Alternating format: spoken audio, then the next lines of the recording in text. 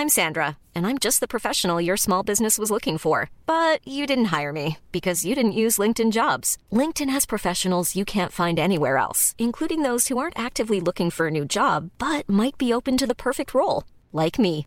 In a given month, over 70% of LinkedIn users don't visit other leading job sites. So if you're not looking on LinkedIn, you'll miss out on great candidates like Sandra. Start hiring professionals like a professional. Post your free job on linkedin.com/people today. Quality sleep is essential. That's why the Sleep Number Smart Bed is designed for your ever-evolving sleep needs. Need a bed that's firmer or softer on either side? Helps you sleep at a comfortable temperature? Sleep Number Smart Beds let you individualize your comfort, so you sleep better together. J.D. Power ranks Sleep Number number 1 in customer satisfaction with mattresses purchased in-store. And now, save 40% on the Sleep Number Limited Edition Smart Bed for a limited time. For J.D. Power 2023 award information, visit jdpower.com/awards. Only at Sleep Number stores or sleepnumber.com. Hey there, it's Michelle Norris. I'm host of a podcast called Your Mama's Kitchen. When I travel, I'm usually looking for a way to find a taste of home when I'm not at home. And one of the things I love to do when I am at home is entertain. And Airbnb allows me to do that. When I was in California recently, I rented a house that had a great kitchen. And when we were sitting around the table, we're all thinking, we're in someone else's house. Someone could be in all of our homes as well. If you have a home, but you're not always at home, you have an Airbnb. Your home might be worth more than you think. Find out how much at airbnb.com/host.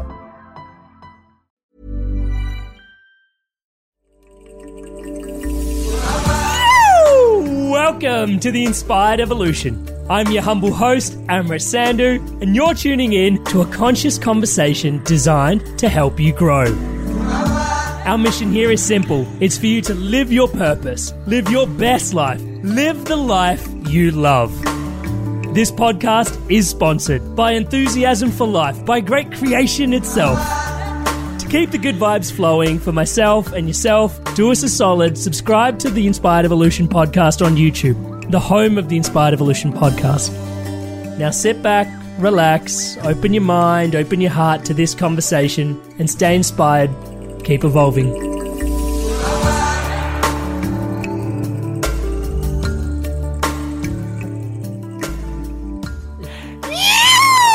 Welcome to the Inspired Evolution. And we're back with Tom Chi. Brother, thank you so much for doing this with us again. Yeah, good to be here. For those tuning into Tom for the first time, we've done an episode previously with Tom. Please do go check it out. We covered things such as humanity, the economy, the environment, the future, all dedicated towards how to actually develop a future that is net positive to nature and humanity. It's an amazing conversation, even if I do say so myself. Tom, background in electrical engineering, he's turned into an inventor, a leader, a coach, a speaker, an investor, a technologist. There is so much going on in this space. And humbly, at the end of the last conversation we were having, just offline, we started unpacking a little bit, and Tom mentioned something about the three truths. And so I wanted to sort of just give you the floor, Tom, and sort of say, hey, what does the three truths mean to you? What are the three truths? And let's unpack that a little bit and share that with the world. Yeah, absolutely.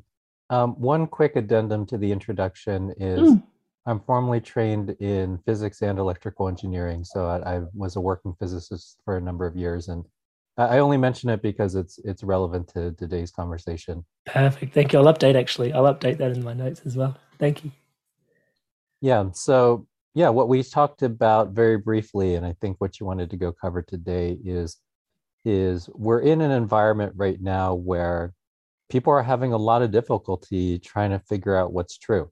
There is many voices in the media, many dissenting voices in the media, and not just on trivial things like, who wore it best on the red carpet or what have you, where it might make enough sense that people would have different opinions. But on very consequential things. Barely consequential. Sorry, I was going to say those things are barely consequential, and then you said, inconsequential things. Please don't let me interrupt.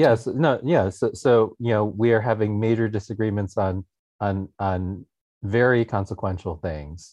About how dangerous or real is a virus? How dangerous or real is climate change? How dangerous or real are, whatever, new technologies like 5G and what have you.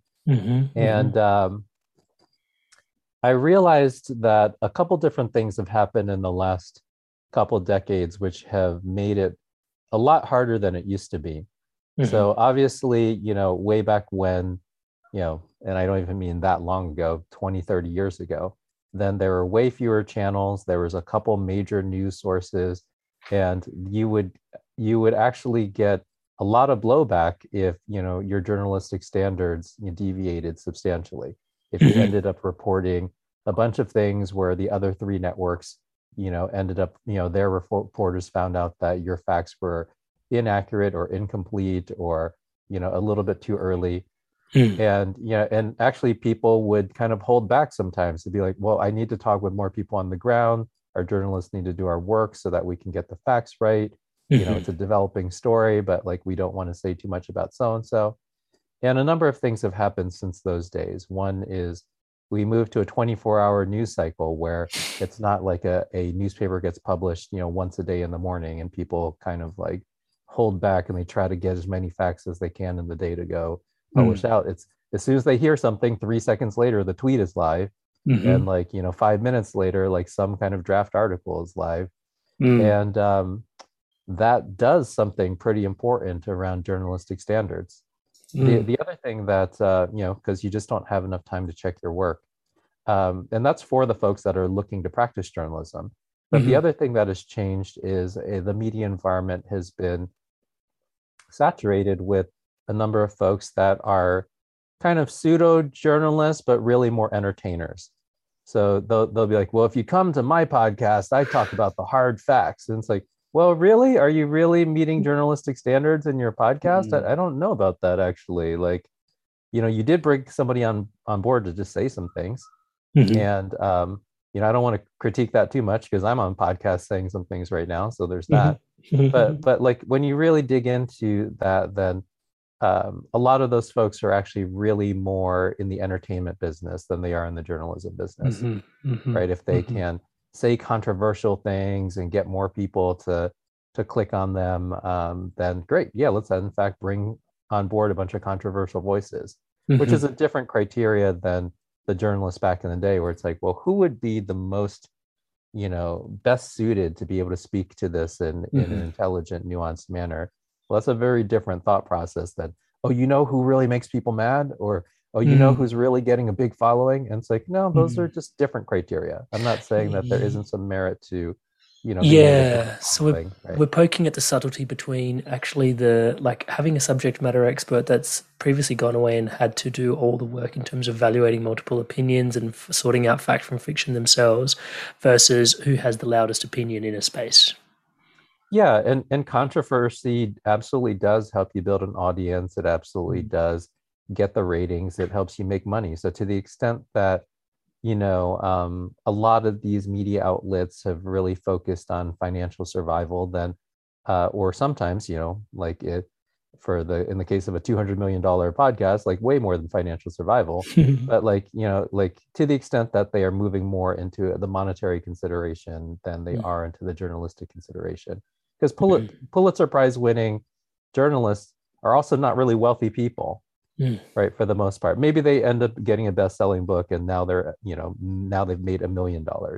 But these tend not to be billionaires. These tend not to be particularly wealthy people. They have dedicated themselves to journalistic integrity, which happens not to be the best from the business standpoint, but man, like we really miss it as a society right now. So journalism has obviously experienced a bunch of erosion. And then the other important erosion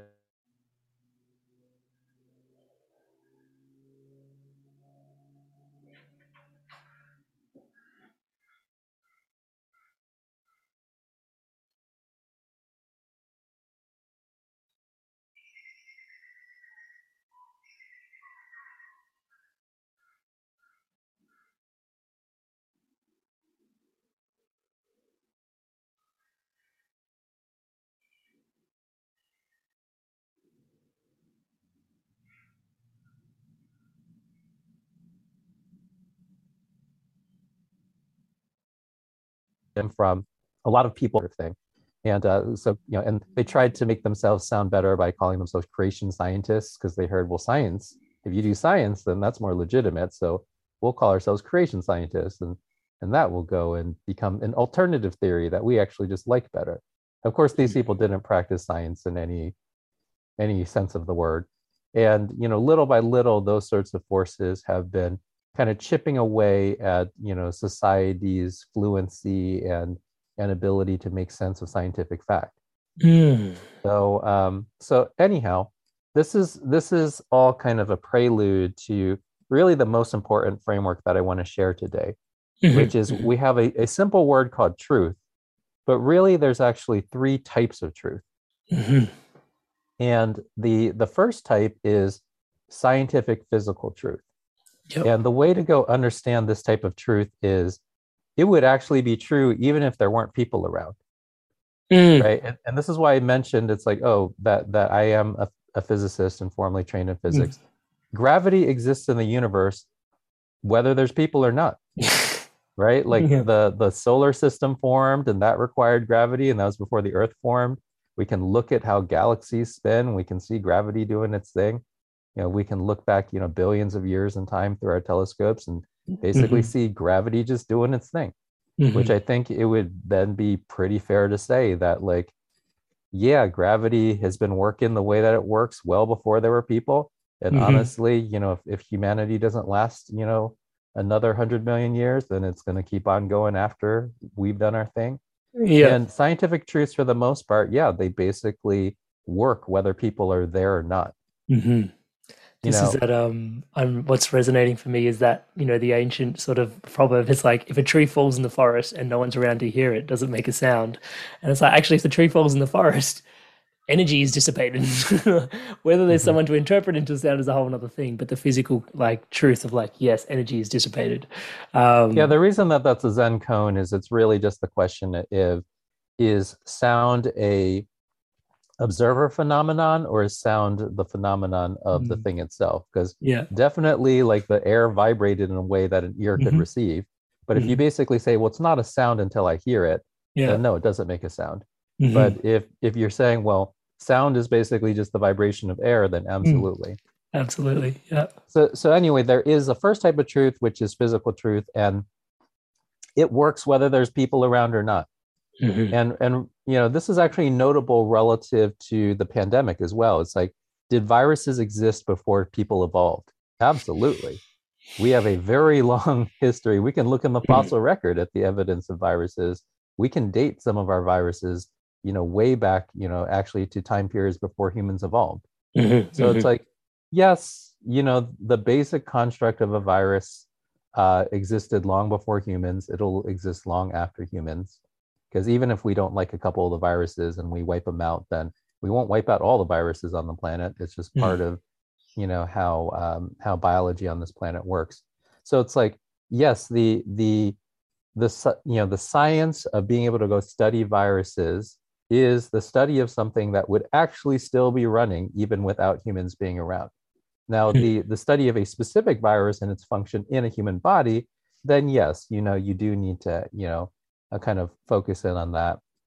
And that's where, it gets a little bit interesting, because if you use, well, if the humans weren't around type criteria, well, this particular virus infects a human body. But what I will say is that, even if that human body did not have, a lot of consciousness going on, would it have the same function or not? So if somebody got infected by COVID who was in a coma, and let's say, according to all our scans or whatever, there basically isn't very much brain function, then no, the virus would still do its thing. It actually has nothing to do with what that person thinks about it.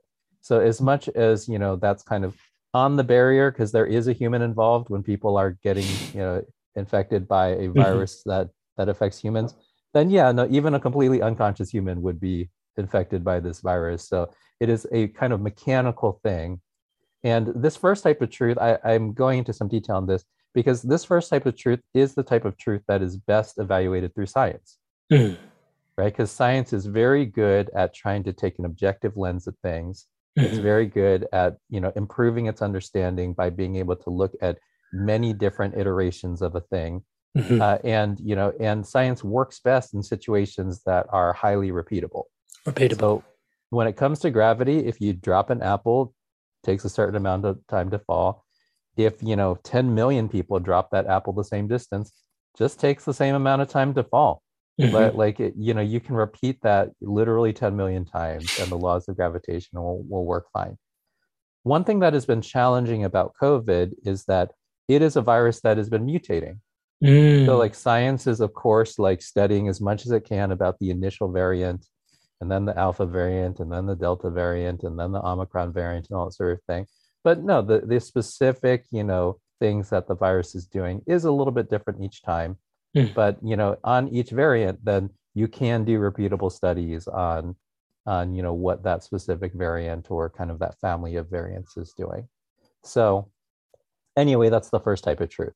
Yeah, and that's scientific physical truth. The grounded, hard physical reality facts. Yeah. Right. And stuff that basically is just going to work that way no matter what somebody on TV says or how big their following is. Or it's but if you think about it this way, it's the person in the coma could think about it a million different ways or not think about it at all, and they will also still get infected. So it kind of does not matter. Not subject to not subject to perspective or opinion. Yeah. Okay. Right. Perspective, opinion, persuasion. These are actually not useful ways to go work with that set of facts. So second type of truth is what I call a social truth. So like an example of a social truth is, Madonna is a huge pop star, or, I guess, who are the Madonnas of today? I guess Lady Gaga for a bit, Dua Lipa now, whatever. Whoever is a great pop star, right? Well, you say, well, great. That clearly could not be a fact if people weren't around, right? A billion years ago, you can't be okay, Madonna's a great pop star. What does that even mean? There's no people around. What is a pop star? Right? Yeah, Madonna's not even born yet. Yep. Well, and actually, even a billion years from now, let's say there are no people a billion years from now, that would once again be a completely, what is that statement even? Right? Yeah. And social truths are related to what the majority of society believes. Right? So because could society have ended up not liking Madonna's music and a different person as the pop star? Absolutely. In fact, who was the Madonna of 1850? Probably not many people have an answer to that. So clearly, because the people that were listening to music, though there wasn't recorded music then, but the people that were in the circles where they could listen to, people play live had probably a favorite back in 1850. And we don't remember it anymore. So that social truth has kind of evolved. It's moved on. It is related to the, kind of the totality of the sentiment of a lot of people kind of thinking about a thing and kind of feeling a certain way about it. Now, actually, the mechanism to be able to go discern, what is happening happening in the social truth is journalism, right? Because what you do is you basically go talk to human beings. And if best thing is to go talk to the people that are directly affected, called primary sources, that were literally at the event, that literally saw the thing, and whatever. The Beatles had their first couple concerts in the U.S. and journalists came out and they talked to fans. It's what was that like for you? And then boom, all these primary sources, and that is actually how they started to get oh, it's the British invasion. They, all these British pop stars are making a huge difference in the U.S. That was basically a developing social truth that was kind of tracked through journalism. And you can kind of see where I'm getting at with these things, right? In the intro, I was kind of science has been under attack, journalism has been under attack, which means we've been attacking the way for us to figure out the first type of truth. We've also been attacking and eroding the way that we figure out the second kind of truth, right? Because it's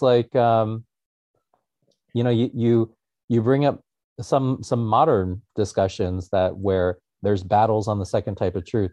Well, is critical race theory poisoning the minds of our children and ruining everything in the world, or is that super overblown? And actually, critical race theory is kind of a legal philosophy that helps us go look at systemic problems and helps us try to build a more equal society, right? Those are two perspectives on critical race theory. And good journalists would basically go out there and try to get a feel from well, what's actually happening? Let's go interview some kids. Are they getting brainwashed? No, it actually seems like no.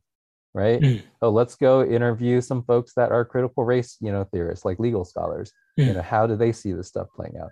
Let's go, interview some parents and some PTA members, right? So that's not what we're doing, though, right? Like what is actually happening is that particular concept has become highly politicized, and there's a set of people that will say, like, this is the end of civilization, right? And they're literally couching it in those terms. Yeah. And you maybe look at that and it's like, I don't know, that seems a little overblown. Though honestly, I don't know, we should just apply journalism to it. I don't even want to go and weigh in too hard on, oh, that's totally overblown. Let's just do some good journalism and see what's actually true about it. Right now, we aren't really doing that much of it. Anyhow, I before we dig too much into any specific, Hi, I'm Daniel, founder of Pretty Litter. Cats and cat owners deserve better than any old-fashioned litter. That's why I teamed up with scientists and veterinarians to create Pretty Litter.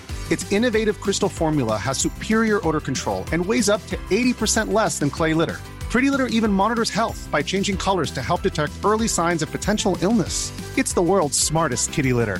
Go to prettylitter.com and use code ACAST for 20% off your first order and a free cat toy. Terms and conditions apply. See site for details. Quality sleep is essential. That's why the Sleep Number Smart Bed is designed for your ever-evolving sleep needs. Need a bed that's firmer or softer on either side? Helps you sleep at a comfortable temperature? Sleep Number Smart Beds let you individualize your comfort, so you sleep better together. J.D. Power ranks Sleep Number number 1 in customer satisfaction with mattresses purchased in-store. And now, save 40% on the Sleep Number Limited Edition Smart Bed for a limited time. For J.D. Power 2023 award information, visit jdpower.com/awards. Only at Sleep Number stores or sleepnumber.com. Kind of controversy of today, then let's actually hit the third type of truth. And the third type of truth is personal truth. And personal truth are things where, maybe to you, Madonna's not that great a pop star. You are just, you're a huge fan of big band jazz and like the best musician ever, Duke Ellington's your guy. Right. But that's fantastic. That's a personal truth, right? You're completely entitled to that personal truth. And that's obviously a very kind of trivial one. But, on like another one that oftentimes comes up is, if you are, if you grow up in a relatively conservative family, but then you end up, finding out that you are a queer person, where it's like, oh, well, now that I'm old enough to be attracted to people, I'm not attracted to the people that my parents wanted me to be attracted to. Well, that's a personal truth. That is something that is going to be, true for you, that the main person to go check with is you. You can't basically go and, read some journalistic account of 10,000 other people said and have that like define your personal truth. And you can't just read in some science journal where it's like, oh, you sitting on the couch right now, this is true for you. So it turns out that there's these three different types of truth. And most of the errors that we're making in being able to understand the world come from using the wrong type of, truth lens on the truth that we're working with. And actually sticking with like the person that kind of discovers that their sexual identity or discovers that they're queer, then you might, if you came up in a conservative family, they might be like, well, the social truth of our family is nobody's gay, and like gay is just about being sinful, and like you got seduced by the devil or something, blah blah blah.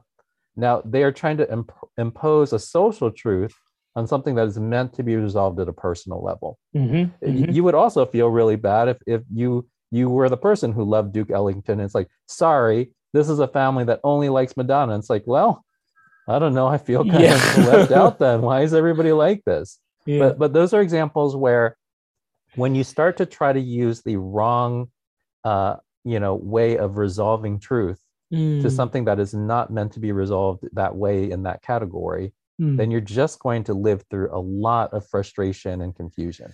Well, not just frustration and confusion. In some instances, you can even see with family rifts and stuff, like some of that stuff actually causes trauma. So yeah, it actually can be quite sinister. It can be quite dangerous. Yes, and the longer that you are exposed to that, then it can become even more problematic. Like obviously, when I see a lot of talk about climate change, basically what has happened is there's a group of people that want to argue about it like it's a social truth, where they basically say, well, hey, in our political party, we believe that. And I was like, well, guys, this is physics. It's not up to belief systems. Yeah. And if you look at other planets, like, Mars doesn't have enough greenhouse gases and Venus has too many. And on Venus, like metal like melts just in the atmosphere, like it's that hot. And on Mars, it's like, I don't know, you don't have enough atmosphere to rub two sticks together, really. But well, whatever, that's not a good analogy because there's no sticks on Mars, but you get it. But the whole point here is like we can see what a greenhouse gas effect does. And like we don't have people on Mars, we don't have people on Venus. This doesn't have to do with somebody's opinion, right? We know that greenhouse gases absolutely change the temperature of a planet in a very substantial way, all the way from melting lead on the surface, all the way to it's freezing cold even in the summer. And yeah, there's that, like that much of it is just a straightforward scientific fact. Now, the reason that we're in this weird conundrum about it is people that don't want to, they might have business interest in fossil fuel industries, or they might, just have become politically aligned because of, historical rhetoric, from somebody they voted for before or a party they voted for before, where they want to say like, oh, no, this is really effectively about opinions, right? Right. This is really a social truth. Right. And if we can get enough people like, to agree with us on this social truth, then climate change is not real. And it's like, guys, you're definitely using, category 2 resolution on a category 1 problem. Sorry, like the physics of this just works a certain way. And in fact, the fact that you're not talking to me in the language of physics means that no, like probably what you're saying doesn't make any sense. And this is actually what one should be listening for. Like when somebody's trying to go talk to you about a category 1 truth, then you should hear some things that are about like the language of data and science and studies that are statistical significant and studies that have been peer reviewed by multiple scientists. And this is not to say that over time scientists can't learn more and our understanding can't evolve and improve, but it is always based off of well-defined studies and with study methodologies and supporting data and all that sort of thing. And somebody that is trying to go resolve something in category 1, if they are not talking like that, or they're at least not referencing people that are talking like that, then they may be using the wrong tool for a category 1 sort of situation. Tom, is any of the truths, I need better languaging around this, but is any of the truths better than any of the others, or is it just a matter of keeping things within context relative to what your context? Yeah, applying the right truth in given the right context. None is better than the others. It's just you have to use the right one.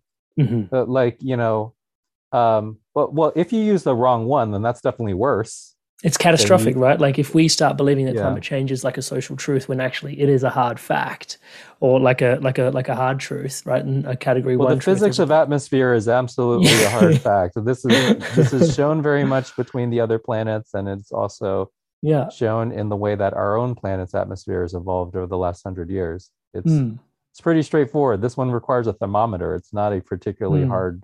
It's not like some deep calculation. So it can be quite catastrophic when we're applying the wrong context, like the wrong category of truth in the wrong context. When we're trying to apply the wrong way of resolving a truth, like we're trying to apply a way of resolving that truth that comes from another category. And look, it can be catastrophic at the family level too. It's like a queer person who gets traumatized by their conservative family. It's like, oh, they might commit suicide. Mm-hmm. And it's like, okay, that's a pretty catastrophic outcome for something that was a personal truth and something that people honestly just knew about themselves, and their family, just had no room to accept it. Yeah, touch wood. So I guess the question that comes out of this space is how to discern between the three truths and how to discern when to apply which particular, because, there will be potentially some people listening in that may still have the opinion that climate change is something like climate change, if we just continue to run with that example, is something that is a scientist's opinion. How do you know what to apply in what? And I disagree with that personally, but that's my own personal truth. Leaning into a hard truth. But yeah, I think, how do we discern between what context we're in and which truth category to apply and to adhere to given any situation? Because I think therein lies the real art, the real tact. Because just to sort of bleed in a little bit of my own experience, I remember I went deeply down a conspiracy theory rabbit hole, and it started way back when I started getting curious about the origins of money. And there are people, literally, you mentioned suicide, and there are people literally taking their lives due to debt that they have in their life. And it's like, what is this modicum of financial exchange, energetic exchange that we have in our society, that actually people take their lives over? And it's like, well, it's just money. And it's like, yeah, but where does the circulation of money commence from? And then started unpacking that, and financial institutions and who runs them. And from there, it was like all these other conspiracy theories started to flood in. And I thought I was on the journey of seeking out more and more truth, but it was so convoluted at a certain point, and at the risk of, I don't even want to sort of share some of the stuff that was sort of coming out, but, it goes as far as, are human beings even, run by other human beings, or are our leaders reptilian overlords? And it's like, that makes no sense, but you can see how far down the rabbit hole you end up. And one of the things that I had to do to sort of iron out and cleanse all of that out of my system, out of my thinking, was literally coming back to my own personal truth. And I love the model you've set up, because it was 6 months of going way down the rabbit hole, getting completely lost in what is true, what is not, just in the pursuit of truth, to realize, okay, my truth came back to, and it ended up actually quite spiritual. It was, what is my relationship with the earth, the food that I eat? What is my relationship with the water that I drink? Is it nice, crystalline, clear, pure? What is the relationship with the sun, fire? Yeah, like, am I getting good sunshine? Am I eating good food? And what is the relationship with the air that I breathe? Am I breathing good, clean air? And I literally had to distill it back to like core, fundamental personal truth, and just focus on that, to have to sort of, surrender all the neuroses that were coming in from all the explorations that was potentially true, potentially not true, a whole bunch of social truth for different pockets of social society stratum as well. So, I think all of that to sort of say, how do we discern? For me, I had to sort of go down like this I had to go down the journey of getting all mixed up and convoluted and blah, blah, blah, blah, and then have to go, okay, what is actually true? For me. And that was like kind of, going all the way deep into the shadow to sort of find the light of my own truth, if you will, put it that way. But is there other ways that we can actually discern truth between the three different categories of truth? Yeah, no, thank you for sharing that personal story. And look, that sort of thing can happen to many a folk. It's not the sort of thing where it's like, oh, well, you were particularly, misguided, or you don't have the smarts to go chase down the actual truth, that sort of thing. But what I will say is, when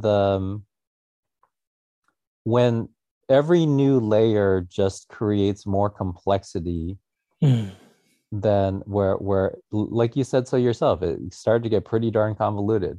Where it's like, well, if that's true, then wouldn't this even crazier thing need to be true? And it's like, well, that's at least a indication that we might be going down a direction where, if the more complicated thing is true, well, now you have an even harder job for yourself to be able to go sort through all the details there. But like, if another explanation when things seem to get more and more convoluted is, sometimes people will make more and more convoluted explanations because they effectively need to believe a thing to be true. So they will keep on changing the explanation in order for it to stay true. I thought like Robert, Robert Kennedy Jr. was going to come back from the grave to go and show up at my QAnon rally. It's like, that's getting pretty convoluted. And it's like, well, how come he didn't show up? Well, because he was at a concert. I was like, what are we talking about now? Well, we're getting into some things that sound just a little bit far-fetched. Yeah, pretty far-fetched. Now, because typically what happens when you start to resolve things toward truth using the right resolving vector is actually things get simpler and make more sense over time. Can you just repeat that? Because that's a nugget right there. Oh yeah. If you are using the right resolving approach, then typically things will get simpler and clearer over time, not more complicated. Right. Look, if you know nothing about, the function of viruses, then it might sound a little complicated for the first, 2 hours where you kind of dig into it a little bit. But then once you get into it, you're like, oh yes, okay, I get it. This is this type of virus. Oh yes, then this data that is coming back from these agencies does make a decent amount of sense. Oh shoot, okay, well, and if you go to NextStrain and then you go look at the different variants and that sort of thing, then you can see all the people that have published papers, and you can literally look at the DNA sequences that are associated with them. Oh, this is making more sense now. Oh, and then here are the sequences that are the ones that, help to go define Omicron. Okay, I get it. I get how this would go and change the function of this thing in the virus. So, but like whatever, there might be like a little bit of moment where it's getting more complex because you're going from no knowledge about it to some knowledge about it. But then you get over the hump, and then things actually pretty much get clearer and clearer over time.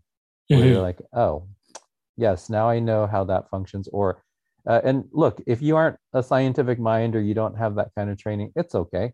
Like, go and hang out with some people that like have that background. And this is the other thing. It's like, not every scientist is going to agree, but to the extent that they disagree, then they should be coming with interesting data. And there is a thing called the scientific consensus, and what that really refers to is, given that, because the nature of science is that it's not a monolithic entity, it's not controlled by government so that every scientist agrees the same with the same thing. In fact, in science, you're actually are incentivized to explore different perspectives. Because if you were to go publish a paper that like literally had nothing new in it, it wouldn't get published actually, right? Or I mean, you can still publish the occasional paper, which is a confirmation of a previous scientific finding. But if you wanted to make a name for yourself in academics, then you generally wouldn't. So the whole idea that there's a conspiracy of scientists where we force them all to agree, it's like, that would be like, not, that professionally wouldn't make any sense. But what's the benefit? Like, why would a bunch of scientists choose to publish completely not novel results? That doesn't make any sense. So like, number one, scientists are not some cabal that are all unified that are and forced to agree with each other. In fact, like, we are curious people that generally like to see if there's some other interesting thing around the corner or another way to go look at the data that we currently have in front of us.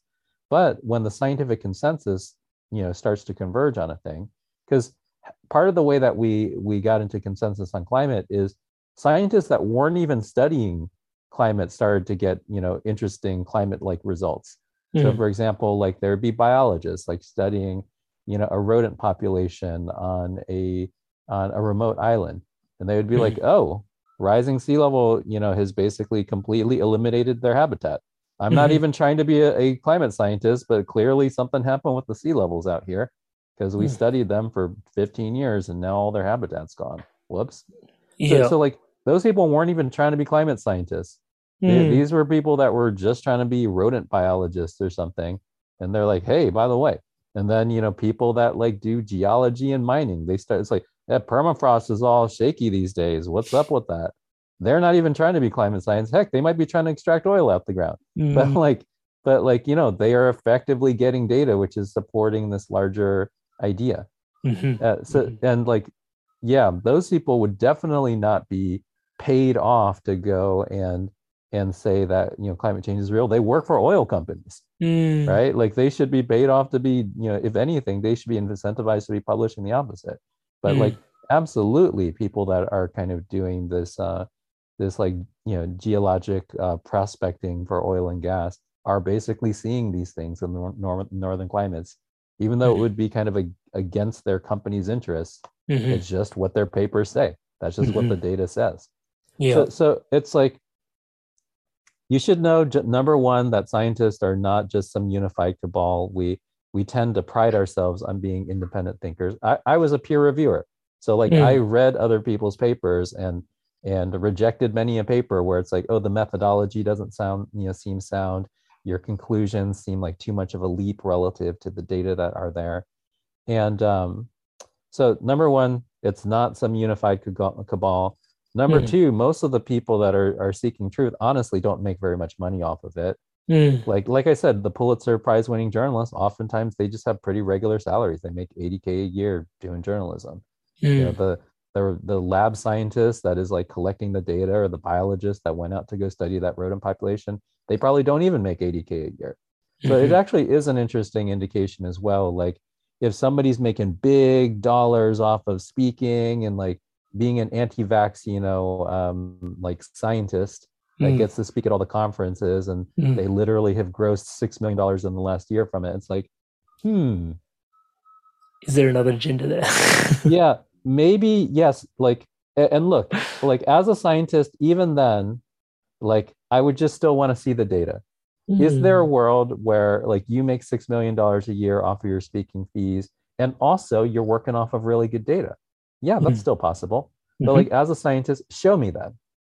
Right. But like a lot of times when I see that the folks in the conspiracy world, or the folks that kind of like advance these theories that are very far out of the scientific consensus and making bank doing it, then like they wouldn't pass muster in a peer-reviewed situation. Yeah. So this plays into one of the questions I jotted down and I wanted to unpack is, Tom, what about the human condition, in your opinion, enables, again, we're discussing some really deep things, so pardon me for trying to find the words correctly, but hopefully you grant me the grace to sort of just ask it the way that I can, and then we can actually unpack it further. But let's take that instance. What about the social condition of, how we operate in the world? Why is it that a social truth and an opinion on a subject could actually gross, let's just say, speaking engagements of up to $6 million of the world, right? Whereas the cold hard facts may not be as shiny, as illustrious.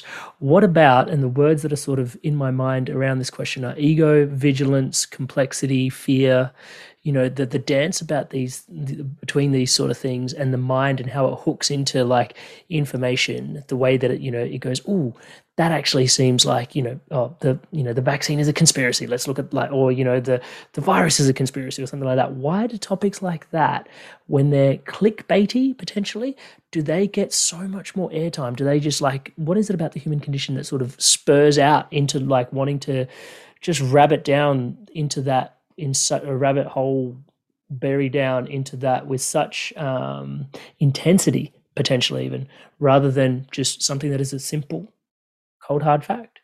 I think you actually pointed it out already, which is if people can wrap it in some real scary narrative and like capture people with the scariness of it, and then elevate themselves to be like, only I know the truth, so you must follow me and pay me the money to be able to keep telling you the truth, then that's honestly a very easy formula to make money. And the thing about scientists, and I don't want to be hard on us because I'm a scientist too, but it's like, honestly, a lot of the things that we share just sound really boring. Like they don't sound like, oh my gosh, let me tell you about this insane conspiracy, and like once you get to it, you're going to be gripped on the edge of your seat. In fact, I'm going to need to keep you awake as we get to like the third graph, and I'm going to be like, okay, well, if you look at the regression that we're doing on so and so, and you think about the chi-square is saying this, but actually you could also use this statistical method. Even if we're talking about something pretty scary, you'd be like, oh god, it's real boring. Well, honestly, this is what it takes to be methodologically accurate. Now, at the end of the day, there are people that are good science communicators. And they will go and take methodologically accurate, well-collected data, well-interpreted data, and they'll try to explain it. So they'll be like, okay, imagine the analogy, like this is kind of a cork on a bottle, or imagine the analogy that, like, global warming is kind of like, being under too many blankets in the winter and now you're too hot, right? Like the heat can't escape from your body to the air. Then like, yeah, sure, there are science communicators that might be able to do a better or worse job of being able to interpret the well done quality methodological, like methodological approach kind of studies and communicate them to the larger audience. But even those folks typically don't, it doesn't sound scary in the same way that a conspiracy sounds, doesn't sound gripping the way that, because this is why I was saying at the beginning, it's like a lot of what's happening is everything is becoming entertainment. And it's like entertainment should be gripping. If I like turn on a TV series and it's like pretty darn boring and they're going to go and run me through a statistical analysis in minute 3, then it'd be like, maybe you should change the channel. But like, and honestly, if you want to go watch a great TV program, then there's nothing wrong with having the skill of, being able to make something gripping, like being effectively a good writer, or like a good propagandist can also like really stoke the fears or stoke the, the ambitions or imaginations of people, all that sort of thing. But I'm just going to tell you that that's not really the bread and butter of what scientists communicate. The bread and butter of what scientists communicate is, this was the design of the study, here's the data from that study, and here's, our interpretation of that data. And, and there tends to, in papers, there tends to be a discussion section where they even talk about like, yes, we recognize that there might be these 2 other ways to interpret the data. And in the discussion, we explain like why we publish this one out of the 3 ways that you might interpret the data. Tom, which, by the way, none of that sounds like the people that advance the conspiracy theories. Most of them are like, I alone know the one true fact. And it's like, scientists don't do that. Read the discussion section. They will literally say like, okay, I know that I approach this in a stochastic way. One could also basically create an analytical model at the core. And if you just did permutations on the analytical model, that might also lead to interesting model outcomes. That's literally what a scientist sounds like when they're talking about even the things that they've studied quite well. Because there is some part of me in this conversation now that is like feeling like there should be more of a voice to some of the hard facts, and potentially how do we get the scientific truth out across to the social truth sphere, right? And I'm trying to do that, and I'm trying to observe as that's happening for me. So I'm just going to disconnect that for a second, not actually force that as a question. But one of the questions that emerges for me is, the financial interests of big media companies, which then actually are influenced by, we'd like to think, governments, but probably even in the interests of the people that actually control and own the media companies potentially, and the things that they're invested in, right? And their vested interests. And then those are spread as social truths masquerading as hard truths. Yeah. So first off, like, if you're talking about hard truths, then there better be some data somewhere. And there should be some papers that are cited or some studies that are cited. And for the most part, you should be able to go look at the data and make some sense of it. Like, the other thing I'll say is that the people that are coming more from like the entertainment or media angle, or like the conspiracy theory angle, it's like they effectively need to go and create like that ongoing sense of fear. Right, because that's like the mechanism to keep you enraptured. And I'm not saying that like science isn't exciting. It's definitely exciting to the people that do science, but like it doesn't sound like an entertainment product. It doesn't enrapture you in that way. Like honestly, once you've seen the an initial set of data on a variant and it's been studied by an interesting number of people, or once a vaccine has been deployed to more than 10,000 people, then your N is very high. Like N just refers to the number of study points. It's like your N is very high. And it's like, it starts getting boring after that point. Like actually doing 100,000, yeah, your N is higher. and it just like gives you two more significant digits. Oh, we were 98.3% certain. Now we're 98.354% certain. And it's like, okay, so like it doesn't really feel like that thing that like enraptures you and like really is like gripping you and keeping you on the edge of the seat and tune in tomorrow. Otherwise, you're going to go miss this developing story or whatever. It's just kind of like, that's the data from the latest study. I mean, if you want to find out more, we are going to conduct a larger study on a larger N, and that data will be back in, 2 more months. So, but because it come does, back then. it does require a certain amount of vigilance, right? And actually, what's precipitating at my end is actually the insidiousness of the relationship between our laziness for having a look at things with a little bit deeper. Towards our propensity for fear and the sort of correlation between those two things, because our mind loves stories, is how we've learned, and it's easy to hijack our storytelling fear-based mechanisms, just due to the sheer laziness of us potentially not going looking for the cold hard facts. Yeah, the thing is a gripping story will basically just keep on coming up with new things to grip you. Yeah, so it actually tends not to resolve, number one. And and science actually, like, as we do more studies, then no, things just kind of solidify. Like it almost always becomes a boring story over time. Because like, well, now that we studied this 10 different ways, it's just, this is what's up with it.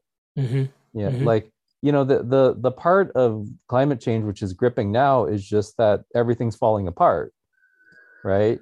But like the actual data behind climate change, no, that's pretty well established. It's nothing interesting has changed about it, for a while. It's just that now that actual homes are flooding or, huge swaths of forest are on fire. Yeah, we can go cover that as news. That's fine. But it's honestly just a direct extrapolation out of data that we've been looking at for 30 plus years. Like it's been highly stably boring story actually for a while. Yeah, so scientific hard fact, actually, it might, when you're first studying it, like, oh, when a virus first breaks out, we honestly don't know that much about it. Does it spread through droplets? Does it spread through aerosols? Does it spread through touching surfaces? We haven't done the studies yet. And it's like, yes, in the first month of a pandemic, in the first 2 months of the pandemic, we haven't done the studies yet, or the studies are in progress, or the N on the early studies was kind of low. Oh, they only tested 200 people or something, in terms of their health effects. But yeah, by the time we get to the 6th month, it's like, oh, we found out, yeah, surfaces are less important. It's actually not large droplets. It's more aerosols. Given that it's aerosols, then here's, then we started getting to these secondary studies around like, okay, how does ventilation in a building, affect it? How safe is it to do things outdoors versus indoors? And we did studies on that. And then that got kind of boring. So the nature of science is not to make an exciting story over time.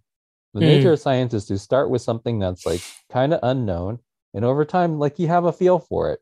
And the feel stabilizes over time. Even if it started very wild, you didn't know whether it's surfaces or not. You didn't know whether to do a mask or not. You didn't know whether, outdoor was safe and indoor wasn't safe or whatever. You didn't know that yet.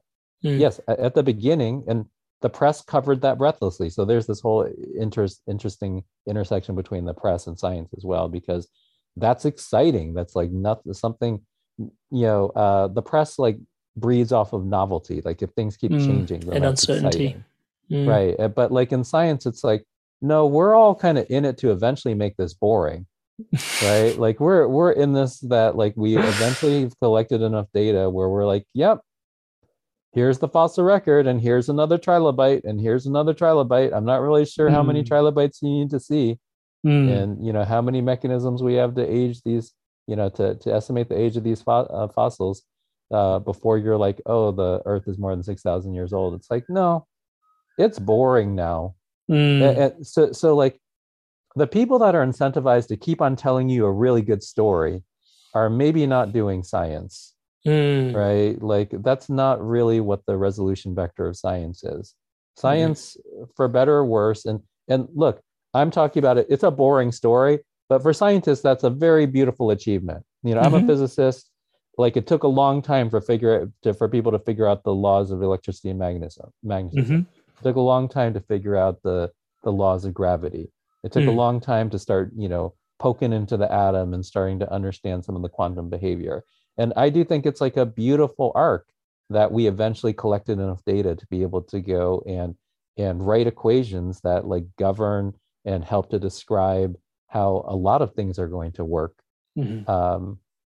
And quite consistently over multiple hundred years of practice now. Like, the bridges that we build, like stand up because the physics works, right? Like, and you see this, if the thing is true, you can also like really build with it. That's why we want it to be boring at some point. You don't want bridges to be exciting. You don't want like microchips to work some of the time and not work other times. Yeah. Right? You don't want the medicines that you use to be just like all over the freaking place, right? So like, science actually tends to want to eventually make a maybe boring's too harsh a word, a very reliable story, stable, like something that's not changing, something that doesn't have a new chapter to the saga. Conspiracy theories love a new chapter to the saga.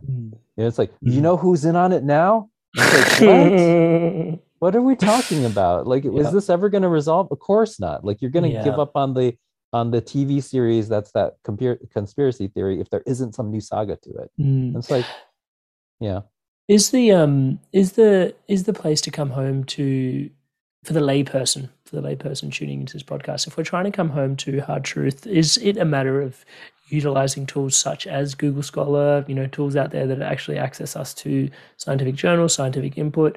What would be the layperson's access to cold, hard facts? And I ask from a place where potentially it doesn't even have to be so technical is the word I'm going to run with, because even in the example I used before, I recognized in this conversation, when I was down the conspiracy theory rabbit hole, me coming back to earth, fire, wind, and water, it's actually me just grounding into cold, hard facts. That's, it's like, earth is what the food grows out of. What is my relationship with soil?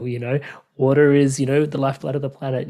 What does my relationship with water? And it actually was me basically, bypassing back all the social truths that I couldn't sort of reconcile into the simplicity of what is cold, hard, true for me, and just. I love it, because actually, basically, you stepped out of the miasma of a bunch of people angling to win the social truth game. Right?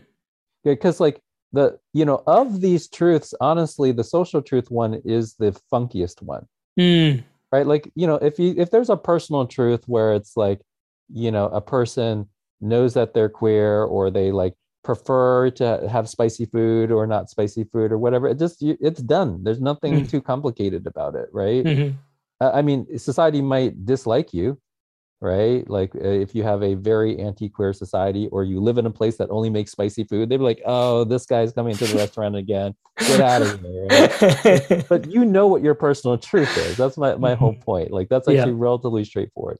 Scientific truth, even though it does it does help to like have some scientific literacy and training and that sort of thing, it actually is relatively straightforward. Collect data, identify patterns, go and test your hypotheses on those patterns, and collect more data to go see if they're true.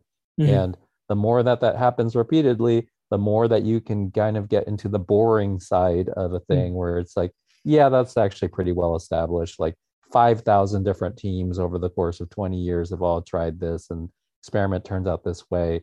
There's less than 1% variance in the results, and that's just what that thing is, right? The social truth is the funky thing in the middle. Because let's say, keeping it trivial for a second, let's say you got one set of Madonna fans who's like, Madonna's the best pop star in history. And another group of folks is like, no, screw that. Like, pop music and Madonna's totally garbage. Like, only like the best person in history is this hip hop artist. And it's like, okay, I got it. And like, those people wanting everybody to believe what they believe basically creates a type of I don't know how else to say it other than, well, they definitely have some kind of incentive or some type of agenda, right? That they're just not allowing a bunch of people to hear Madonna and be like, oh, I love it, and ta-da, that's why she's real popular. They're like, no, you can only believe this. Or so I would be a little concerned about folks that say, you can only believe this on a social truth. That seems weird. Now, if a scientist says, like, you probably should believe this because all the data points in that direction, and here's the data, that's kind of different. And I think that's where people kind of mix it up, because, like, aren't the scientists telling us what we have to believe? It's like, no, the scientists are collecting a lot of data, and they have done a pretty good job of interpreting that data. And honestly, if you provided you the same data and you have a little bit of, skills in math and a little bit of skills in being able to understand scientific methodology, you probably come to the same conclusions. Like, yes, they don't need to force you to go and believe the thing. But in a lot of these, folks that have an agenda around a social truth, are transgender people like the downfall of civilization, or are they just people that are trying to live their lives and stuff and not be bullied or killed? It's like, well, there's one group of people that are trying to advance the first thing as a social truth. And then there's a bunch of other folks that are like, no, it's the second thing.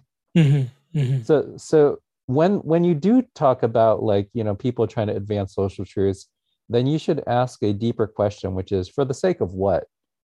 Right? Like, are you doing this because you just want to be justified in hating a minority group?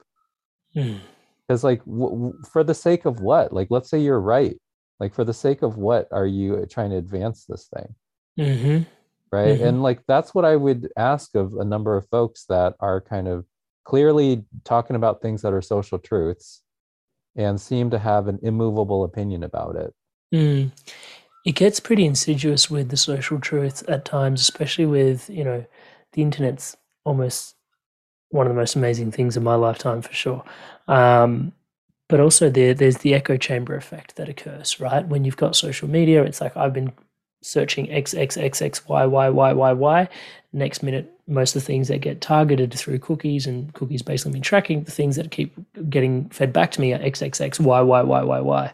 Whereas if you were searching A, A, A, B, B, B, B, B, the things that get fed back to you are A, A, A, B, B, B, B, B, right? And it's interesting because that enforces what we believe to be our social truth as our personal truth, right? So, well, at the end of the day, like, you can go, that's actually a really good thing that you're bringing up, which is, if you go and examine a bunch of things that you believe to be your personal truths, and then you ask yourself, well, where did it come from? Then a lot of if all of your personal truths came because your social group around you just said, you need to believe this, otherwise you're not in our group, then that's not exactly a personal truth. You know what I'm saying? Like, let's say you grew up all around folks that were super racist, and now because of it, it's like, well, my personal truth is that, people of color are all like whatever. They're all lazy, they're all thieves, they're all whatever stereotype you want to throw out there. And it's like, is that really your personal truth? Where'd that come from? Well, like, Dad taught me. And it's like, well, wonder where Dad got that from. I know. So it's like, like, to the extent that, and look, when you look at your personal truths, if you were to just list down every possible thing that you believe, like, imagine you just take out a sheet of paper, and on whatever topic you just wrote down the 5 things or the 10 things that you believe about it. It actually might be a useful exercise to first ask yourself, well, which type of truth is the right resolving truth for this? Does it make sense for society to decide that all people of color are terrible? Is that even something that's supposed to be resolved with social truth? Question 1. And whatever, let's say you answer it how you answer it. But then second question is, you say, like, well, given that, like, how I'm seeing is the right way to resolve it, have I been using the right way to resolve the thing then? Right? And then relative to the ones that you believe that are your personal truths, you might ask yourself, like, well, where did it originally come from? Was that something, I just talked with somebody and that sounded like it made enough sense to me and I just adopted it and never questioned it again? Because, like, the personal truths that I think that are really defining of your character and defining of you as a person are the ones that you kind of need to struggle or fight for a little bit. Right? Yep, big time. Because I think, sorry. Oh yeah, go for it. Well, I was gonna actually, as you were sharing, I was just reflecting back on my own journey, and through my adolescence, I actually had to lose a lot of. This is really hard to acknowledge, but even I had to lose a lot of friends because of the differences in our personal beliefs. But collectively, I'd absorbed so many of other people's beliefs, and to the point where one of the things I end up saying in my coaching is like, I actually ended up losing one of my best friends to negativity. His perspective on life was very different to my perspective on life after a while, but we were best friends for so long. And it was really, we groom each other through, especially impressionable stages where we're adolescents, right? But then we end up, like you described, having to sort of stand for, okay, like, and that was quite the tribulation, someone that is literally your confidant, your best friend, and you end up actually having to surrender that relationship to a set of personal truths. And look, personal truths, like sometimes you got to fight for, sometimes they just are immutable. The reason that I mentioned kind of, the queer person in a conservative family is like everything socially around them said that you're not supposed to be that. So like that is both a thing where it's like, no, that's just what is true. I can't change this one. Heck, if I could, I would change it, because I would love my parents to love me more. I would love, to be accepted in my church. I would love all these things that, all these people that I'm around that I care about, to like care about me in the same way, not to see me as somebody who's an outsider. And like when you need to go fight for your personal truth in that way, and really in the name of love too, right? Like all the things I'm saying are not because like, oh, I have a personal truth that like, oh, people of color are bad, I'm going to fight you for it. I fought for my personal truth. It's like, I don't know if that's really in the spirit of love right there. But like most of the people that like need to fight for their personal truths in the spirit of love, then it's like, yeah, that's kind of the real deal. That wasn't just a thing that you inherited from the people around you and you never questioned, right? It took some effort, and ultimately you're doing it because like you are really, both in that case, both caring for yourself and then wishing that the world would be open to, both receiving love from you and to be able to receive love from the world. So I think what will happen when people are trying to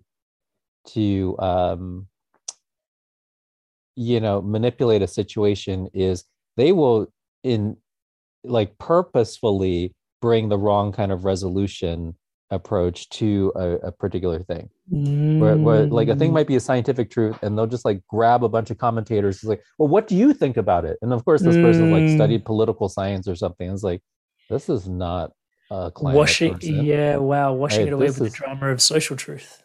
Right, exactly. So it's like, oh, well, our entire panel of 5 experts agrees that there is no climate change. And I was like, oh, that's not how this works, guys. Like, I mean, if you brought 5 climate scientists on board and they showed the data from their studies and they shared their methodologies and they had an open discussion about which methodologies are more likely to get, accurate collection of data on this or that, I would listen to that.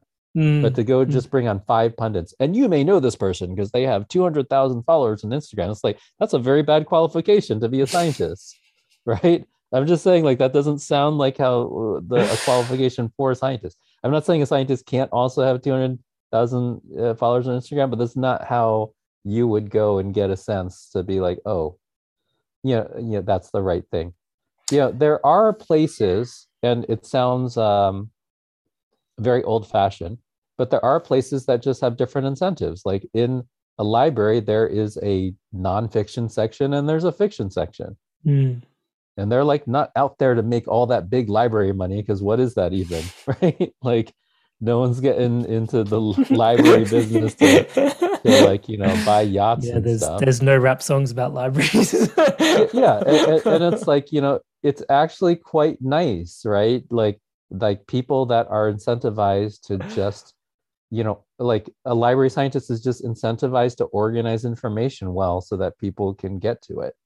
A scientist is incentivized to do studies that are methodologically sound that could be repeated by other people, right? They're not incentivized to tell great stories that are going to get the most viewers and bring in the most ad dollars and create controversy so it gets the most shares and blah, blah, blah.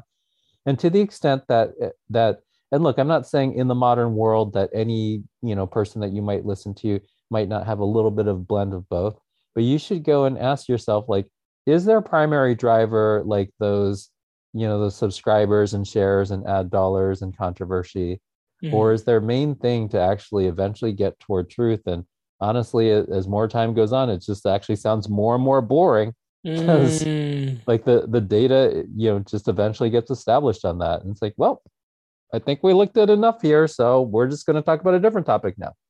Right? I love that. Tom, there's a question that's precipitating for me, which is, there's two parts to this question. Firstly, so it almost for listening in, it almost feels like, and I'm conscious to say almost very clearly a few times, because this may not be the motto, and if it's not, then please don't take this away, which is there's our personal truth almost within like a smaller sphere, followed by the social truth, which is in a bigger concentric circle that sits outside of it, followed by the hard truth, which is actually, even in an even bigger concentric circle sitting outside of that.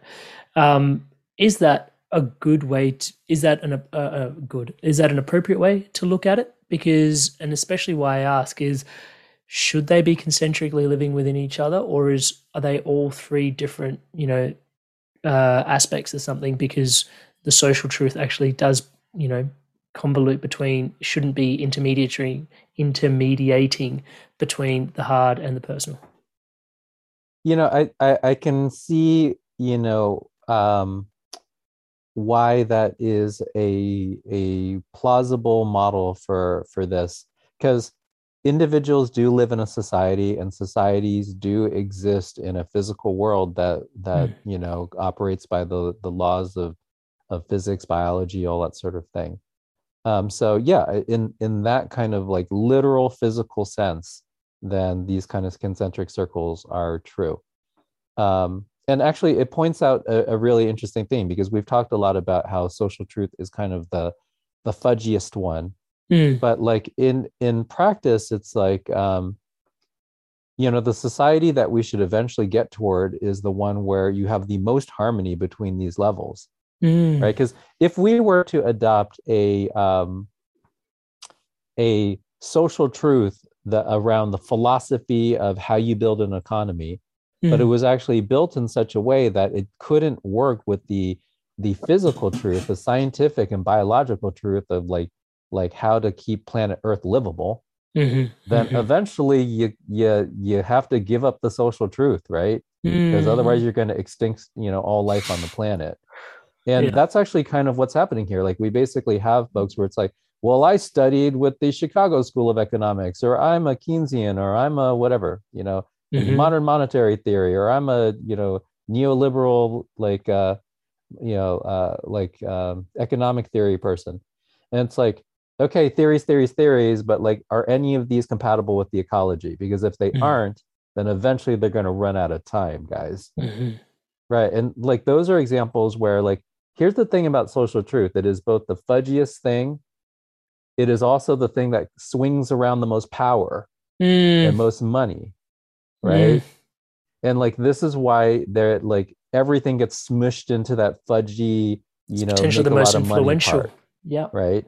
Now, at the end of the day, though, the scientific truths and the personal truths are actually the ones that last. Right. You can have a complete, and heck, maybe you don't make the most money on it, but you will ultimately be right if you stick with the scientific truth. Timeless. And it's like, and there have been multiple waves of economists, and this is, I think I mentioned this on the last, conversation as well, but like, the economists call their discipline the dismal science, but economics is not a science, it's a design discipline. We're like designing how humans interact with each other, and attaching like how the rules of money work and how humans interact with each we other. spoke about this in the last podcast. Right. You can literally design it 50 other ways, right? But because they basically have pretended that they're a science, then they kind of take themselves a little too seriously. I know I'll get probably a bunch of angry letters about this, but what I'll say is that, like, honestly, physicists actually can explain the physical world, and we don't take ourselves that seriously. So economists, just chill out. These are people that actually get really standard results that are replicable, which your discipline does not necessarily do. Like we don't take it that seriously. I think they actually take it that seriously because their thing doesn't work consistently. Anyway, because if it works consistently, why be so serious about it? It's just like, even if you don't believe me, it's just, this is how water works. It is what it is. This is how the sun works, and you just have fusion and the sun works, and this is how light gets to the earth. It's just, that's just how it works.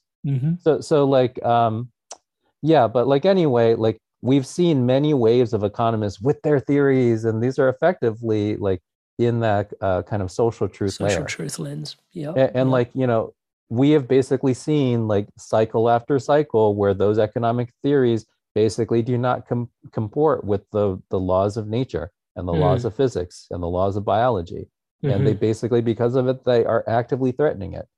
So like when you know, I think it's Kate Raworth wrote Donut Economics, when she's coming in and basically saying like, oh, we should, you know, rethink economic theory, but with like a foundational understanding of nature built in there. That like whatever economic laws that we make should not like try to pretend that they supersede physical laws of the universe. It sounds real obvious when you hear about it. When you put it that way, yeah. But it's not the way when that you look at the way it people... is, it's not that way. No, like they work on these virtual things like, well, what's the you know, what's the pricing frontier on the theoretical thing? And like, oh, and given that, you know, every company wants to theoretically grow exponentially to infinity, it's like, yeah, infinite growth on a finite planet. Yes, and I'm over here. It's like, well, there's only just a finite amount of mass in the solar system, and there's a finite amount of energy that comes from the sun. All these asymptotes running around in people's heads. so it's like, you know, you at least should put a cap there, because there's just, the sun's not just going to produce a lot more energy for you in a given time period. It's just what it is. So when you hear people like advancing social truths that are not going to comport with physical truths in the long run, or even in the short run.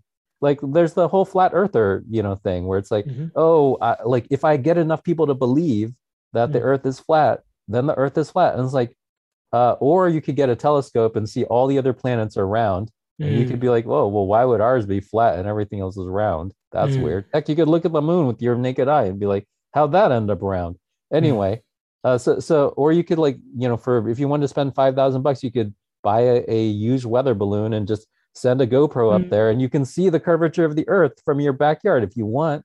It's like, anyway, so like you hear about these people that are basically trying to take a scientific truth and import it into being a social truth, and then try to get all their notoriety, all their money from advancing it as a social truth. You should be a little suspicious of that construct. Be wary of it. Even and I can understand the challenges in this space, because like let's just take a really easy low-hanging fruit to sort of address in this space is like even finance, money, right? Like, and we talked about economy, like even the economists potentially, but money is actually it's a social truth. But it can have real consequences on you personally and how you interface with the hard reality of life. And I didn't really used to think about it so much until I actually, and this is going to sound for some people that, you know, I shouldn't probably project this on anybody, but I lost my dog a few years ago, and he was really ill. And my truth in my financial situation then was, if I had $10,000 to $20,000, I could have saved him, you know, for a few more years. And I didn't have that financial abundance back then, you know, touch wood. And it was actually really harrowing to sort of just recognize that money could have changed my hard reality and his hard reality. Like, he could have been there. Now, I loved him to bits, and some people don't get pets in that way, which is totally fine. But some people really do. But for me, it was actually kind of a dark time, just recognizing that, like something that is a social truth, you know, it literally does have some serious, cold, hard consequences for us. I'm actually glad that you brought this up, because to the extent that we do have the debate on social truths, because, you know, the nature of social truth is that it is a little, you know, fuzzier and all that sort of thing, then to the extent that we are having serious discussions on social truth, then that's the place where we should be looking at, like, how do we create a more beautiful world together? Right? That should be the general direction of why we are debating social truth. Now, to the extent that people are debating social truth where it's like, well, what if the Negro is intrinsically inferior? And it's like, no, I don't know if that's about making a better world together, guys. It's crazy. Yeah. What if queer people were sent here by the devil to get? And it's like, I don't know. We're making a more beautiful society like that, guys. It just seems a little off. I mean, so to the extent that, people are moving things, and look, there are some things that are social truths. So we already talked about the weirdness when people are trying to take a personal truth or a scientific truth and smush it into the social thing as kind of a mechanism to make it fudgy and to debate and it. Influence. But to the extent that people are talking about something, so let's say nobody's like a person's not doing that and are trying to talk about a social truth in good faith. Well, to the extent that they are kind of having that discussion, you should ask yourself, are they trying to push toward a more beautiful and inclusive world? Or are they trying to go push toward the opposite of that? And if they are pushing toward the opposite, you should kind of be like, I don't know, guy, like maybe there's another way to look at this, because social truth is fungier. We can decide that, that we could decide that like pets are important enough that like the veterinary industry is a subsidized industry, right? That's the thing that we could decide. Or we could decide that, pets are important enough that we are really going to go study, the veterinary biology, like it's going to become one of the more popular majors around. And like the prices of that will go down just because there's more, veterinary doctors that can go make that difference for your pet. Now, we didn't decide that, we kind of decided like, well, right now animals are worth so much to us. And in fact, we go and grow a ton of them in factory farms and we send them to slaughterhouses. And it's like, and then I guess it kind of makes sense that a bunch of the other things ended up the way that they've ended up so far. But once again, that is a social truth, which is kind of the temporary state of affairs until we think about it a bit differently. Like we used to, we actually killed most of the whales on the planet. And like whaling used to be one of the biggest industries on the planet, right? But now we're in a spot where no, actually, for the large part, like whaling is illegal. And that was a social truth that we decided on because we kind of thought, no, it's actually an uglier world for us to be out there to go do this. So like, yes, there will be social truths to debate. I know those will be more contentious things. And one should then ask, it's like, to the extent that people are trying to have this argument, they are really pushing for an alternative social truth or like doubling down on a social truth which already exists but is kind of oppressive, then you should ask like, well, what are they in this for the sake of what? Are they trying to make a more beautiful world? Are they trying to make a world where people are able to go more voices are included and more people have opportunities to live a full life? Or are they trying to make a world where that's just kind of not what's up? Tom, thank you so much for that. That is such a powerful lens. I have a last area I'd love to explore in this conversation, which is we've got personal, we've got social, we've got the physical. Now, some part of me, just because of my proclivities and my bent and my personal truth, the way I look at the world, does have this curiosity in terms of where does our spiritual truth lie?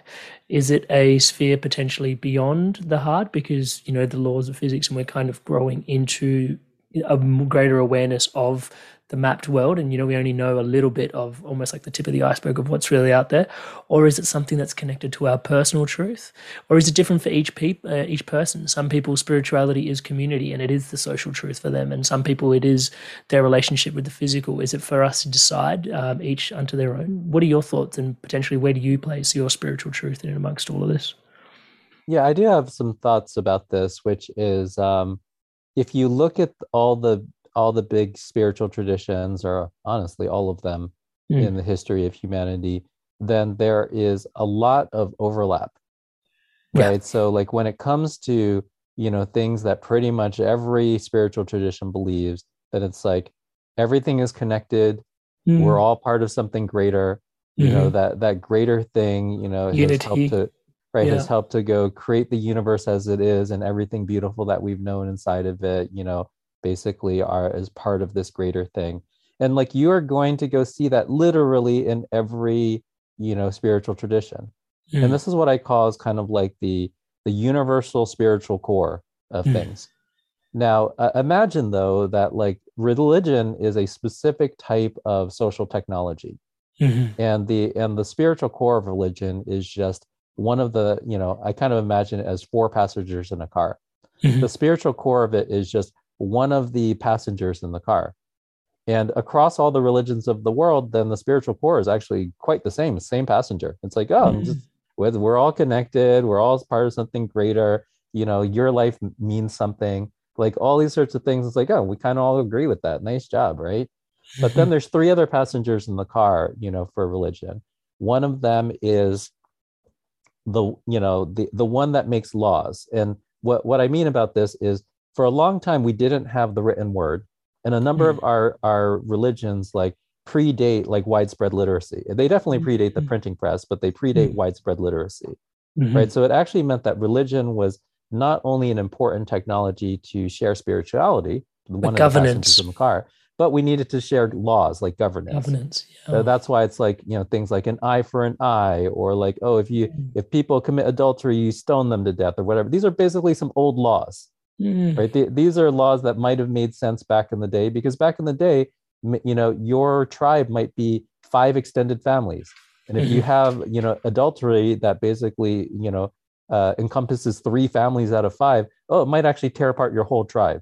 So even though it's extremely brutal to go stone a person to death, you're like, no, that was kind of the best law for the day. Like, it was better than having like 80 people in our tribe all fall apart just because 3 families are now fighting because of adultery. Whoops. We'll just stone these 2 people to death. Sorry about that.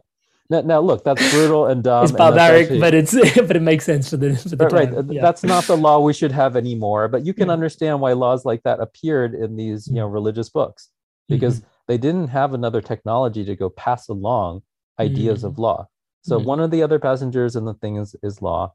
Another passenger in, the car that is religion is metaphysics, which is basically, how did the universe come to be? Why are things physically the way that they are? So it's like, world was created in 6 days, and maybe I'm pushing too heavy on the Judeo-Christian thing, but it's like, like it's all turtles all the way down, like whatever. You're going to go have some metaphysics here, right? Like an explanation as to why the world is the way that it is. And in modern times, honestly, just science does a better job of it. Why did this plague of locusts go? Well, God said to have a plague of locusts. Well, actually, we know now that grasshoppers can basically go into a locust-like, a locust state of behavior given these sorts of environmental inputs. Conditions. Yeah, science just explains it better than like God's wrath. It's like, no. This is to kind of explain that.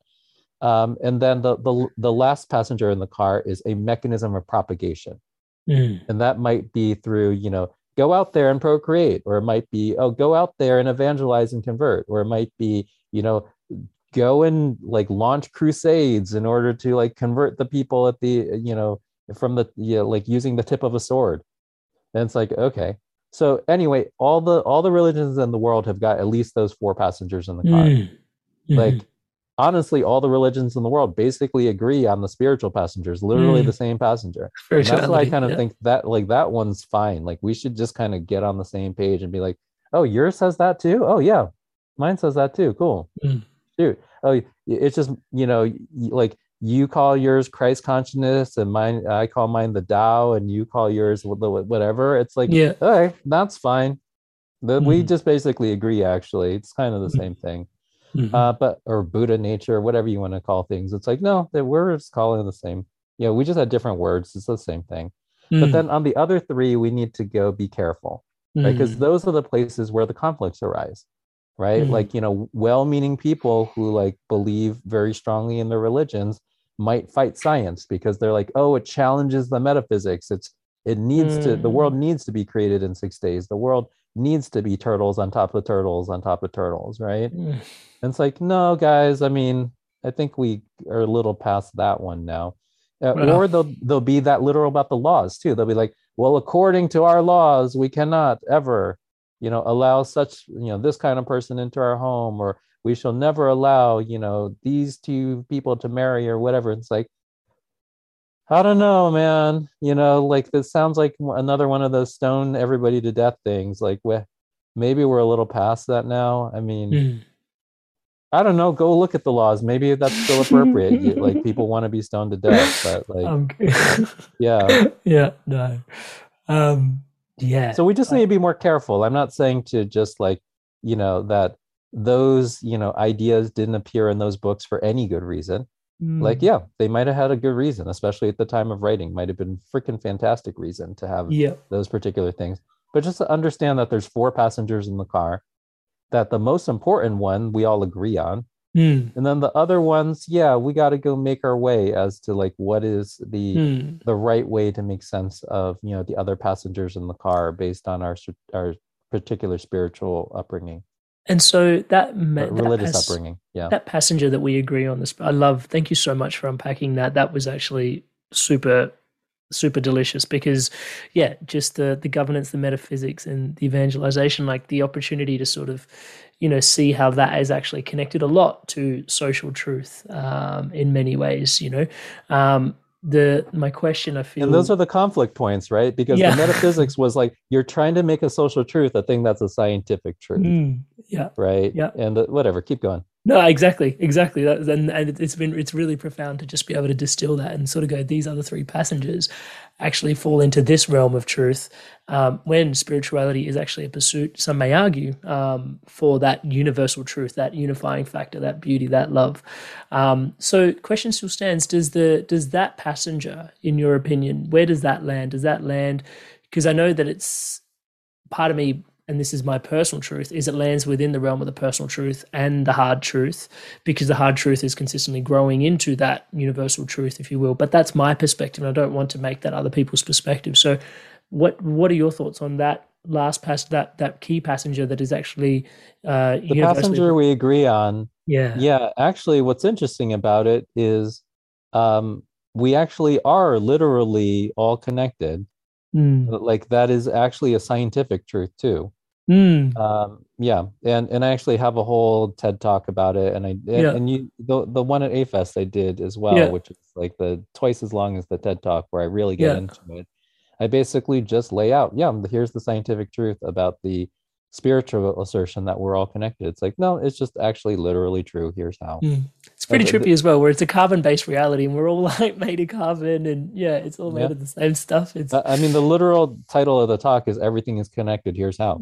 But like so I think there's a bunch of things in that kind of spiritual truth where it's like, oh, they actually just happened upon something that is also scientifically true. And then I do think that there's some elements of the of the spiritual truth where it's like, oh, your life has meaning, where it's like, no, that's actually just a pretty good psychological foundation. I mean, you could right, you could basically believe that your life doesn't have meaning. It wouldn't be a particularly good strategy to exist in the world for very long. But like but that is an adoptable thought. I won't recommend it. I love that. Thank you so much for distilling that down. It feels, wow. Like the 3 concentric circles: personal truth, social truth, and scientific truth, and just distilling. Hey, religion has a lot of other things, that were necessary tools and technologies. And those were the right passengers for most of history before we had the printing press, before we had the ability to build off of each other's knowledge in a substantial way. And all of that supporting our social truths. And then all of those technologies supported the longevity of the societies that adopted the religion, so it makes sense. And you also make sense why people are so protective of it. It's like, well, it's how our society, that's how we got here. Right? So like, absolutely honor and appreciate all the things that got you there. But then to the extent that the 3 other passengers start to like make a ruckus of things where it's like, oh, now I'm needing to teach my kids that the earth is only 6,000 years old and they can't, and like they're having fights with their biology teacher or whatever. It's like, I don't know. This, we're missing it a little bit now. Social truth. And I love that, spirituality, the interconnectedness lands squarely in our personal truth and in the hard truth as well. That's beautiful, man. Tom, brother. Thank you so much for this incredible distillation. One of the big big things that's been hearkened at today that's really taking away is, I did a podcast with Marianne Williamson, and she talked about this conversation around waging peace.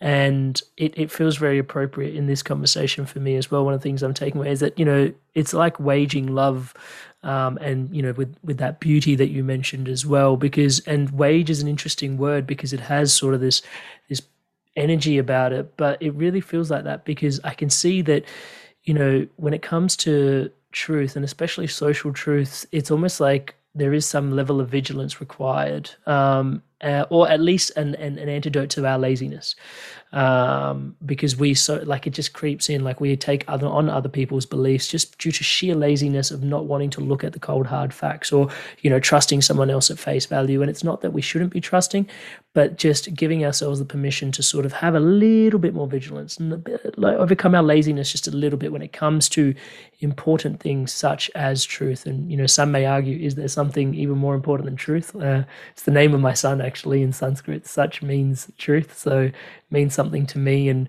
this conversation has meant a lot to me as well, brother. So thank you so much for doing this with us today, Tom. No problem at all. And for those tuning in, I'll put links to the things that Tom has described, especially his other talk as well.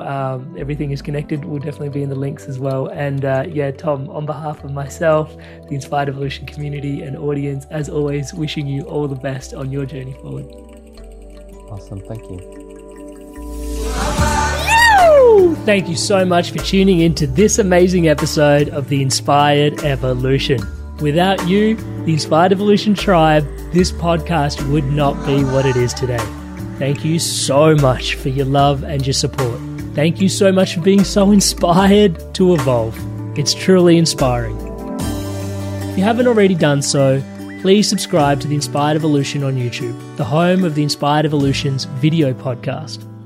We release inspiring conversations such as this every week, along with guided meditations and empowering insights, all designed to help you grow and evolve. Honestly, your subscription on YouTube to the channel helps us out a great deal.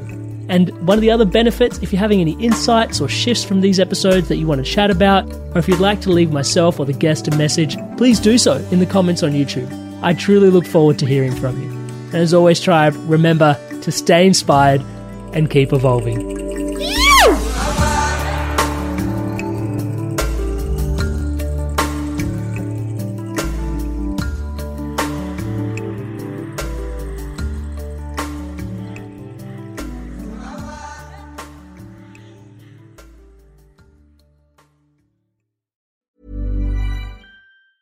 Mom deserves the best, and there's no better place to shop for Mother's Day than Whole Foods Market. They're your destination for unbeatable savings, from premium gifts to show-stopping flowers and irresistible desserts. Start by saving 33% with Prime on all body care and candles. Then get a 15-stem bunch of tulips for just $9.99 each with Prime. Round out Mom's menu with festive rosé, irresistible berry chantilly cake, and more special treats. Come celebrate Mother's Day at Whole Foods Market.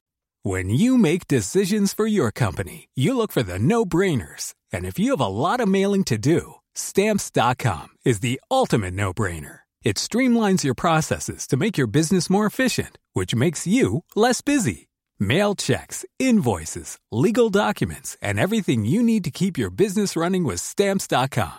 Seamlessly connect with every major marketplace and shopping cart. Schedule package pickups and see your cheapest and fastest shipping options from different carriers, with rates up to 89% off USPS and UPS rates. And with the Stamps.com mobile app, you can take care of mailing and shipping wherever you are. Make the same no-brainer decision as over 1 million other businesses with Stamps.com. Sign up with code PROGRAM for a 4-week trial, plus free postage and a free digital scale. No long-term commitments or contracts. That's Stamps.com. Code PROGRAM.